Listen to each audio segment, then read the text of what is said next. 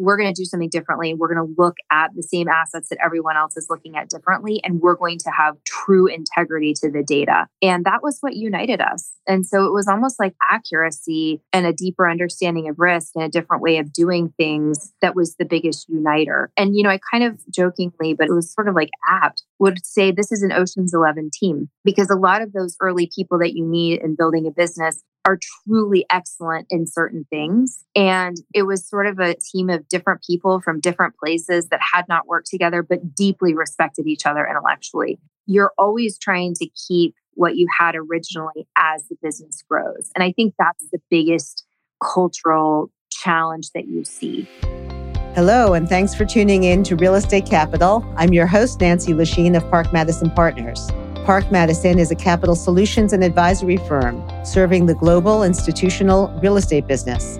We sit at the intersection of real estate managers and their capital partners. In bringing these two groups together, we speak to a broad range of thought leaders about recent trends in real estate investing, capital markets, operations, and technology. And on this show, we try to bring some of those insights and conversations directly to you.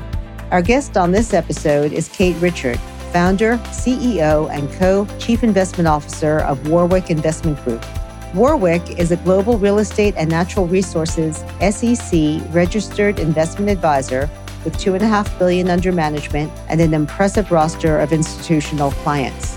My conversation with Kate focuses on her story as a female entrepreneur and how she built a global investment management business in a decade.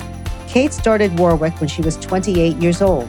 She now leads a team of over 90 people with capital commitments from some of the world's most sophisticated institutions. Kate has been extraordinarily successful and has a wonderful personal story. I hope you enjoy our conversation. Kate, so delighted to have you. Welcome to the show. I'm just thrilled to have a female entrepreneur and also an entrepreneur who's formed a firm that crosses asset classes and continents. So why don't we start by having you describe what the status of the firm is today? Thank you for having me, Nancy. I am happy to talk with you and always enjoy our conversations. So I founded this business, Warwick Investment Group, 13 years ago. We invest in real assets, so both in real estate and in natural resources, both in the US and Europe. And we invest in 3 different asset classes through a variety of vehicles, whether private equity funds or special purpose vehicles or evergreen or open-ended. So we have a variety of structures that we invest through. And the business is about 95 people internally today.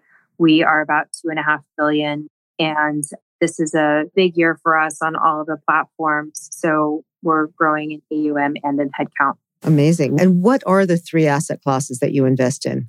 We invest in upstream energy, in royalties, and in real estate. And in real estate, our focus is multifamily and industrial and self-storage, multifamily mostly in the UK, and industrial and self-storage mostly in Europe. Wow, that's a lot of different things. And I'd love to talk with you about how you've evolved the strategy. But why don't we start from the beginning? What was the inspiration for forming Warwick? The original inspiration was to be able to buy assets in the private market cheaper than in the public market. And what we quickly found is that going underneath the market and buying from the original sellers and pursuing aggregation strategies was something we were really good at. And we also had a core data science advantage. Some of our original investors are Silicon Valley founders. And because of that, we went through Y Combinator in 2014. So one of the largest teams at the GP is actually data science, and that came from our experience coming out of Y Combinator. So we use data science and various in-house built acquisition algorithms to both help with market selection, acquisition, targeting sellers, and then also with asset management and portfolio construction. We don't pursue AI strategies, but we are fundamental investors in our different asset classes that are assisted by AI. So I'm rolling back to the beginning. When you started this, did you start by yourself? Did you have partners initially? How did it come together? I did start by myself. I didn't want to necessarily start by myself, but it just sort of happened, and I think I considered working with, 1 or 2 partners along the way. And it just so happens that the things that we wanted to do or were focused on or our investment styles were different enough that it didn't gel to the point that it was really a successful partnership. I would say what's happened over the life of the business for the past 13 years is that there are people whose style of investing and quality of thinking and sense of risk is really aligned with mine. And so they have become, partners over time, but they are homegrown as opposed to, starting off with a partner. And when you started, how did you capitalize the business? I personally capitalized it, which means it wasn't very well capitalized. I was pretty young. I was 28. So I cut my fixed expenses to zero. I just basically eliminated all my fixed expenses and put everything that I had into G&A. And so that was into paying the salary of my original employees. And then honestly, by the time we closed the first energy fund, I was at the point that I think I had like $11,000 left. Like we needed to close that fund or I needed to go back and work for someone else. So I was definitely all in and super invested in it. And it took longer than I thought to start. That was something that one of my mentors at Goldman had said, if you want to start this thing, it's going to take 5 years for you to have any sense of whether this is actually going to work. And I thought, that's not true. I'll know in 6 months. But that ended up being almost exactly true. You needed 5 years to say, like, yeah, this is a real business. And I think you needed 3 years to say, directionally, I'm pretty comfortable with where we are and that this continues to be a really good investment in my time and money and career and energy. So we knew by 2014 it was a real business, and I started it in May of 2010. So kind of just to give you a sense of how that timing worked out. Yeah, I remember very, very early on when I was thinking about starting a business, a friend said to me, he had recently started a sort of an analogous business. And I said, so how did you know this was going to work? And he said, it took a few years before we knew if this was a deal or if it was going to be a business. So many, managers, operators come to us wanting to become institutional managers. And they think they want to start by raising a blind pool fund, but they also have an operating business and expenses. And, when the reality comes home that they're going to spend a year raising money and not actually doing deals or investing money, they may change their view. So how did you think about that at the beginning, about capitalizing? Did you capitalize a deal and try to do it that way? Did you go out and raise a blind pool? Did you do some mix? How did it work? Well, the way that I was answering your prior question was sort of how did we get started? I poured the money into the team and working with the right people to identify the original core team. And when I started the business, I knew that there were a few people, a handful of people for whom I had worked that had indicated loosely that they would invest with me. And I knew how they thought about risk. They knew how they thought about returns. They knew the quality of the work that I did. They knew how I thought about risk. So it was sort of, I took it on faith that if I found something I believed in, they would invest in it. And that sounds very basic, and it was. And then one of my mentors at Goldman, who ran the investment bank, called me. And this was just kind of one of those things that when you start off, you need to be smart and you need to be lucky and you need to be equally both. And he called me and said, we have a client that wants to invest in energy. We've showed them everything. They have invested in nothing. They won't invest in you, but go and show them what you're doing. And it'll be a good experience. So I went and met with them. And they were a public chemicals company. And after about 25 minutes, they just said, we'll do it. And I called the guys back at Goldman and said, do you want me to pay you a fee? And he said, no, I never thought you could close this capital. Wow. What a good story. Yeah, it was so funny. And I was actually very unprepared for the meeting and had pulled an all-nighter working on something totally, like something for a totally different investor. So that was our first fund. So Kate, is there a lesson in that, by the way? I think that, one of my fundamental precepts was that I didn't want anyone else to control the business. And so this first fund and my second fund were not discretionary funds. They were board structures. But, when someone would come in and say, I'll give you 100% of the equity, for me, I always knew that was not good equity for us. And that's something I've been very picky about. And we could have grown faster probably with control equity, but I was never willing to partner with that kind of capital. And that was a personal decision. It continues to be a precept that I invest on. I didn't want anybody to be able to turn off the lights. As you grow, you can become more flexible and do SPVs and JVs and probably work with control in different kinds of ways. But for me, that was super critical. That makes a lot of sense. It's really important to just in your gut know what really matters and what compromises you're willing to make as you grow a business, because inevitably there are. So how did you build the team that you have today? It's differed by products. Usually we have a pretty strong thought process around the types of leaders that we bring in originally. And I think it's well said and sort of oft said, but critical to say that the early people that you bring into these businesses are really important and they need to be able to execute. Number one, they need to be able to build strategy. Number two, to make sure that as you run into roadblocks, they can strategize around solutions to continue attacking the market in different ways. And thirdly, they need to be able to work laterally. I wouldn't say as one man bands, but they really need to be able to do a lot of things.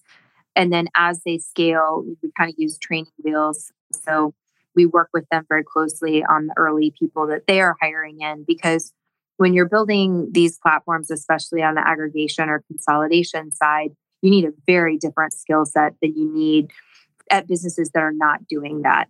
So an example that we use is, somebody that is an amazing investor at Blackstone may not necessarily work very well in the context of what we're doing, because what we're doing really requires a different kind of thinking than doing a deal, because we're really looking at how to penetrate and disintermediate markets and deal flow. But you're 28 years old, and I say this with respect because I have learned so much over my years about managing people and selecting people. You're 28 years old. How did you pick the team? Are they people that you knew? Did you just get lucky? Was it a trial and error? How hard was that? The early hires were easy because I was working so closely with them. I basically would work with kind of consultants on projects. And then after working with 50 consultants, you can spot a diamond in the rough very quickly. That was really the story of the early years. In no cases in my first, 10 employees had I worked with any of those before. One was a reference from someone that I trusted, but I was really looking for work ethic. And then I think about this a lot now. It's actually interesting being 13 years in and looking at how employees in the US workforce has changed. But the core people that we built the business together, the core people that built the business with me were people for whom accuracy and getting the right answer and thinking creatively are almost like a separate body of ethics. With those early people that were so foundational to building the business, they were builders, they were creators, they wanted to get it right, they put their heart and soul into it. And I think they were probably like that in their own second grade years of their own lives. It was really just an absolute commitment to what they did. And a lot of these are scientists and technicians on the natural resources side of the business, but there was just a true commitment to the asset and to accuracy and to how to look at risk. And it sounds sort of cheesy to say, but like a total passion. Almost an obsession with it. So the people that were right to build the business with for me were people that were like calling me at 5:58 in the morning saying, I've been thinking about it. I think this is it. And looking back now, I can say, their hearts were kind of like bleeding Warwick. We all had it in us and we were all really designed to build together, but they were real builders. And honestly, it wasn't about compensation and it wasn't about equity because we didn't know if it was going to be worth anything. It was just about like, we're going to do something differently. We're going to look at the same assets that everyone else is looking at differently. And we're going to have true integrity to the data. And that was what united us. And so it was almost like accuracy and a deeper understanding of risk and a different way of doing things that was the biggest uniter. And, I kind of jokingly, but it was sort of like apt, would say this is an Ocean's 11 team, because a lot of those early people that you need in building a business are truly excellent in certain things. And it was sort of a team of different people from different places that had not worked together, but deeply respected each other intellectually. And as time goes on, you build out people at the junior level and you build out people in the kind of middle level that end up becoming managers in their own right. And you're always trying to keep what you had originally as the business grows. And I think that's the biggest cultural challenge that you see. Another thing I would say is I was 28 when I started. I had never managed a single employee. Right. I had not even had an analyst working under me, So what I found is that when I had these kind of legends in different industries, that I was working with and building with, and we were working in models together and we were working through assumptions and analytics and processes, that was easy. When we got to about 14 to 16 people, that was when things started being really hard because all of a sudden it wasn't 9 people that you were working with and that were reporting to you. For whatever reason, that 14 to 16 became a breaking point. It was a really challenging time for me until we started to get some other people in that could start taking different reporting functions. What were the biggest challenges that you needed to overcome in the early years? It's always people. Capital was a limitation, but that wasn't the biggest rate limiting factor. The biggest rate limiting factor is getting the right people into the right business, working in the most efficient manner. I think capital is the challenge that people like to focus on. But for me, it's always been hiring the right people, because if you don't hire the right people, or if you hire someone that's like a 60% fit in these early years of these businesses, it needs to be a better fit than that. It's got to be super synced. I think it's just hiring the right people. And, honestly, having enough confidence in your instincts to know when to call it. I think offboarding the wrong people quickly is really important. And that was less of an issue until we started raising, discretionary capital, and consultants were pushing us on how much turnover have you had and how consistent has the team been? Because in truth, I should have turned over some of those people way in advance of when I did. They're amazing people. They just weren't a good fit for what we were doing. So I did go through a period of time where I was afraid to make the decisions I knew were correct because of the turnover. And then I realized I know exactly what we need to do. And the most important thing to do is the right thing for the business, not the right thing optically. Right. I'm sure our audience does want to hear about the capital side of how you got to $2.5 billion and grew this business in multiple strategies, because it is so unusual. So can you walk us through how did you initially capitalize your deals, and who were those first investors? And then what does your investor team look like today? Yeah. So the first 2 funds were non-discretionary. So they were board structures. And in the first fund, I had the public chemicals company that I mentioned as 50%, and then family offices for the remaining 50%. In the second fund, I had a private equity partner that did not have supermajority control. So we had a fair amount of control with that structure. We also had a very large insurance company that had some special control, which was helpful to kind of balance them against each other. And then we had family offices from the first fund and the second. In the third fund, I can say this because there was a Bloomberg article about it. UTEMCO was our first investor, the University of Texas endowment.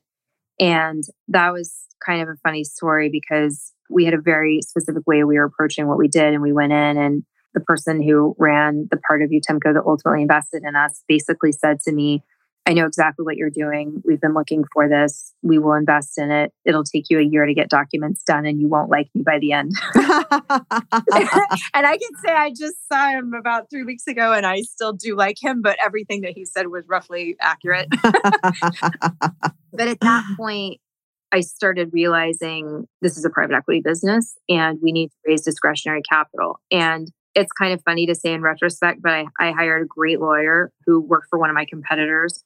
And I just said to him, I want to pay you for like 3 days of time to walk me through private equity documents. So I read every single document that he had prepared for us, and I negotiated them all directly in the first fund. So that was really helpful because I learned it really from the bottom up, and he was very generous with his time. And we had to go through SEC registration with them, and they led us through that. And I have a lot of gratitude for that. But we decided that we couldn't afford a placement agent.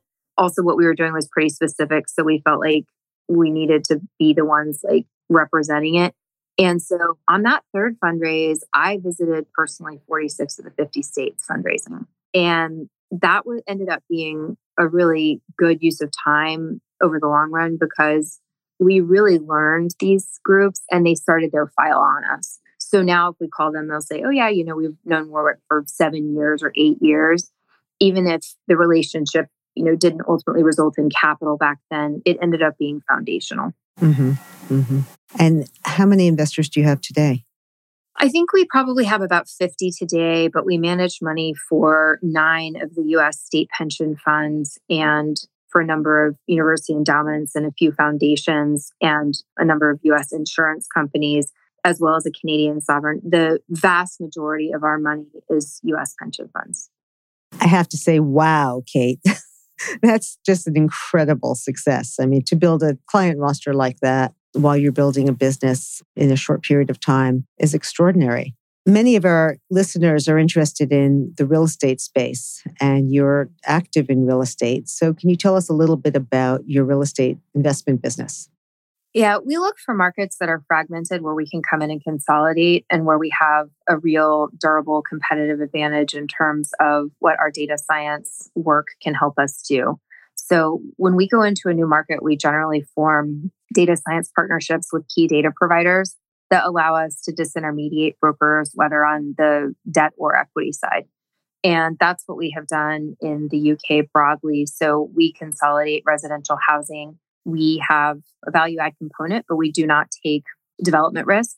And we are capital stack agnostic. So as you can imagine, 2 years ago, 100% of the pipeline was equity. And today, vast majority of the pipeline is credit and roughly similar returns. So there are some things in the UK that make it particularly interesting right now. About 88% of the mortgages are only fixed for 2 to 5 years, and 8% of the market is expiring every quarter. So what we're seeing is that the UK is basically going to have 33% of its mortgages expire in the next 12 months, and that's creating some pretty interesting lending opportunities.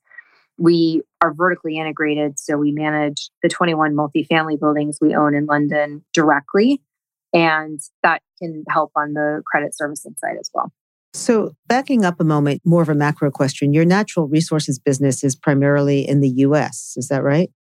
On the energy side, it's in the US. There are other things that we do within natural resources that can be outside of the US, primarily Canada and Australia. And that is more on the royalty side. So, is it a macro view that you have that the real estate opportunity in the UK or on the continent is better than in the US? And is that why you're there, or are there some other reasons? I wouldn't say that the opportunity in the UK is better than the US. The US is a massive market, and there are all kinds of opportunities in the US. For what we do, we have a real competitive advantage in aggregating a very fragmented market. So when you look at UK ownership in terms of the rental market overall, it's pretty non-institutional. It's probably 20 to 25 years behind what we would see in the US or big markets in Europe like Germany. So we like those markets that are not yet fully institutionalized. And to give you, I guess, an empirical data point around that, 78% of landlords in the UK own less than 5 units. So it's still a pretty mom and pop ownership. And there's some generational elements to that that make consolidation interesting. But the fragmentation of the market overall is one of the drivers. We really specialize in consolidating these fragmented markets. And then secondly, because you have such fragmented ownership, for the most part, these assets are third-party managed. And because we're vertically integrated and we've studied the third-party management pretty deeply, we can generally manage them about 20% more efficiently on the asset management side. So I wouldn't say that we think the UK is overall more interesting than the US. I do think the UK credit cycle is certainly more accelerated than the US because of some of the funky structural issues in their mortgage market that I just mentioned. But what we're doing is really our bread and butter. And, interestingly, Nancy, the other place that looks sort of most like London in terms of the lack of consolidation and some of the sort of like landlord friendly dynamics is Tokyo. It's not a decision against the US. It's really just based on the structure of the market. You've talked about your data science advantage a few times, and obviously that's a very hot subject, and everybody wants to think that they have some sort of data science advantage. There's a broad view that advantage will go to the largest companies who have the most resources to tap information and to put resources on it. What is it that you've been able to accomplish, and why do you feel like you really have an advantage there? Yeah, it's a good question. I think that when we hire and when we go through interviewing, we still see a very old school way of doing things. And I would say almost more in real estate than in other sectors and other parts of the real assets chain. We have a focus on markets that most people don't want to deal with because, on the natural resources side, we're moving money in as little as $60,000 increments on average per fund. These are very small transactions. In real estate, we're moving 5 to 25 million of equity per investment. That's pretty small. So to do that and to have a scalable private equity business, you have to do that at volume. And that's really what the data science aspect allows us to do. It drives efficiency and it allows us to do low dollar value, high volume again and again and again. One of my favorite questions to get in diligence is like, how is this scalable? Because there's like an unbelievability that you could actually scale and really deploy hundreds of millions or billions of dollars into these strategies sometimes when you see the average dollar size of the transaction. And that's what our track record allows us to evidence. So we don't need to be using like the most cutting edge AI about how a particular tenant is going to behave. We're dealing in markets where there's such limited supply and such lack of supply coming online that we can come in and try to disintermediate and we can acquire at scale. And you have to have some advantage on the asset management side. I think there's a lot that's discussed in real estate right now about how if we have interest rates and cap rates moving against us, this is going to be where asset management shines. And there is no doubt that's true. And so that's another place that we see that we do have a clear competitive advantage in how we use things like optical character recognition and natural language processing and combining different types of databases that just aren't being combined. Mm-hmm. And are these all independent verticals and independently funded by different investors, or do your funds cross these different strategies? They are independently. Yeah. So energy is separate from royalties, which is separate from real estate.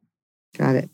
I want to make sure we leave time to talk about you because your story is really so unusual, Kate, and I'm excited that you're on this podcast with us. Is there anything in your background or your career path that you think especially prepared you for founding a company? Well, I've always been a big athlete. And I think about this now, having children, but I was a super competitive gymnast. And then late in life, I became a competitive figure skater and I still skate every day and I still compete. And I think that when you grow up, whatever the sport is, but doing that sport before school and after school and on the weekends, and it is a passion, but it is also a job. And you go through the highs and lows and the setbacks and the injuries and all the things that you go through. It is an incredible training for being an entrepreneur. I heard another figure skater actually at a private equity conference say that she felt like ice skating at 5 o'clock in the morning at the rink in Chicago was the best training because she fell on the ice every day. And I think that that is a very good analogy for what founding these businesses is like. And honestly, for fundraising too. Sometimes in fundraising, I think you're treated like in a way that is somewhat unspeakable, but you got to just brush it off and know that life is long and the world is round. And these are relationships. And sometimes the people that are most hostile to you when you show up end up being the people that are actually some of the best relationships that you have, because that kind of rough exterior they use to drive people away. And if you can keep it going, you can form some really cool relationships out of that. Did I hear you say that you still skate every day and you still compete? I still skate and I still compete every day. It's my non-negotiable. Wow. Wow. Okay. Well, that's impressive. And you're also a mom and you're running a business on at least 2 continents, maybe. Well, it sounds like more. So is there such a thing as doing it all? I think there's such a thing as being highly structured. The way that I make things work is by waking up super early and going to sleep pretty early. So the ability to get hours in to work on the Middle East and Europe before the US wakes up is really critical. You know, it's really structured. I have a 30-minute call on the way to skate and I have a 25-minute call on the way back from skating, which gives me time to get my skates off and get on the phone. So we use time super efficiently. I think that an hour-long Zoom is pretty unusual unless it's a internal team thing right now. You know, what we see with investors is it's either in person or they want to do phone calls. That's easier for them. And so we've adjusted. Before, that would definitely be an hour-long phone call if you kind of think about 5 years ago. But now I think people just want to do things on the phone and do it as fast as possible and do it as quickly as possible. I will say that I do think that that structure to the schedule is really critical. I also do not sleep on planes and I do not watch TV on planes or movies. I don't do any of that. That's just free time. So I'm trying to be as efficient as I can. Fantastic. I'm going to ask you a couple of quick questions, if I could, as we wrap up our podcast here. Who've been your most important influences? There have been so many important influences. I was at Goldman just at the kind of tail end of the people that were still there from the IPO. And I was really fortunate because I wrote a letter about how to restructure the analyst program. And a lot of very senior pre-IPO people took it seriously. And so I was able to work with some really amazing people at Goldman who have continued to be in my life and also really influence my life and be very, very helpful in terms of the growth of the business. I would say that there are a few of my team members who have been transformational to how I think about investment processes and risk. And there's a woman that I worked for at Serengeti called Vivian Lau, who has trained a lot of us at Goldman and at Serengeti after that. And what you saw with people when she interviewed is that she spent a lot of time. I mean, she'd do an hour and a half to 2 hour interview with everybody, with every candidate. And she was very fair. And she also is brilliant in the number of things she can hold and the different things she can relate and the amount of energy that she has for looking across sectors, across asset classes, and at valuations was incredible and really inspiring. So I would say she had a huge influence on many people, including me. Wow. Very fortunate. Are you willing to share with everybody what you think is the best investment asset class for 2023? It has to be credit. I think the risk-adjusted returns that we're seeing on credit are so much higher than they are on equity, in some cases on a nominal basis. My big concern right now is that the recession is going to happen in real terms, not nominal terms. So I'm particularly interested in credit where there are equity kickers, because I do think we have to look at principal that's being paid back in nominal and real terms. So I'm very interested in super scalable, highly repeatable credit opportunities that have 12 to 18 months of duration. That makes a lot of sense. What's your favorite city? London. Do you have a favorite movie or book? Anna Karenina is my favorite book. Wow. Okay. And finally, what's your best random piece of advice? The best advice that I have was given to me by a woman called Linnea Conrad Roberts, who ran technology banking at Goldman. And I went in and I was trying to figure out if I should go to banking and if I should go to business school. And she said to me, well, what are you trying to do? And I knew from the beginning I wanted to be an entrepreneur. I often think that people know from the beginning that that's how they're built. And for me, that was the case. And so I told her I want to build a business. And she said, well, you don't have time to go to business school. And for me, that was the right decision because I needed to start my business very early so that it could inflect quickly. And it quickly is sort of a relative term because like I described earlier, it takes a very long time. So I think that my best advice is be very careful with your time because in your 20s, you think that you have so much time, but your 20s go very quickly and you have all kinds of obligations in your late 30s and 40s that you can't imagine. And so I think being very, very careful with those first 15 years out of college is really important.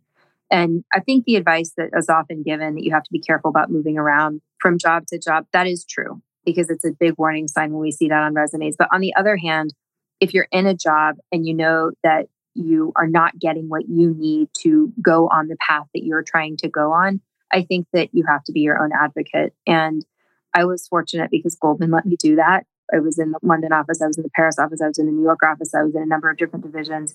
And I do think that people really need to make sure that they're getting new experience each year. Someone told me a long time ago, when you're interviewing people, make sure that they don't have 5 years of experience 3 times. Make sure that it's really 15 years of novel, applicable experience and that they've learned a lot and seen a lot. And I think that kind of goes to that really important message about the first 15 years of your career and using it wisely to learn as much as you can to get where you're going. And that's different for all of us. It is different. And it's funny when you first said that, I had chills because I thought that is so darn wise for someone of your age to be able to say that, because I can look at the history of my career and say, yes, be very careful with your time. But on the other hand, it's a really, really hard thing to figure out when you're sitting there and looking in the present and thinking forward. And so also not to be too anxious about it because life just happens. And whatever does happen will be informative. And so I do see people getting very anxious about their next career decisions. And sometimes I feel like saying, calm down. It does sort itself out. Just keep putting one foot in front of the other, whatever happens. Yeah. And trust your gut. You know, when it just keeps popping up and you feel like you're in the wrong place, that's different than that anxiety about the next step. I do think it's interesting. I see a lot of anxiety when people are making the first move out of the name brand place. They're leaving PIMCO or they're leaving Bain or they're leaving Goldman or Blackstone. That's where the anxiety is the most. Once you're out, it's easier. Yeah, it's true. It's true. I don't think I've ever told anybody this, but the day that I left my investment banking job, which was my first job out of business school, and I went to go draw some cash out of the ATM, those were days when you needed cash out of your ATM, I couldn't remember my code. And it was just such a weird thing because it was so automatic. I didn't even have it written down anywhere. But I went, oh my gosh, I am really not myself. That was a long time ago. But yeah, that is a frightening moment. And fortunately, one that everybody does get a chance to move on from. Yeah. It's funny. People also say like, well, what, I think I want to start my own business. So I don't know if I want to leave, Blackstone or wherever, whatever kind of mega like name brand franchise. And I always think that there's something in the entrepreneur that people kind of know from the beginning. I've gotten questions from people like at Exxon, on the energy side of the business saying, well, I might want to leave Exxon, but I might want to, start my own thing or go back to Exxon. And I don't really think that exists. I think people either sort of want to work at big institutions or they don't. And it's pretty binary and it's a totally different life choice.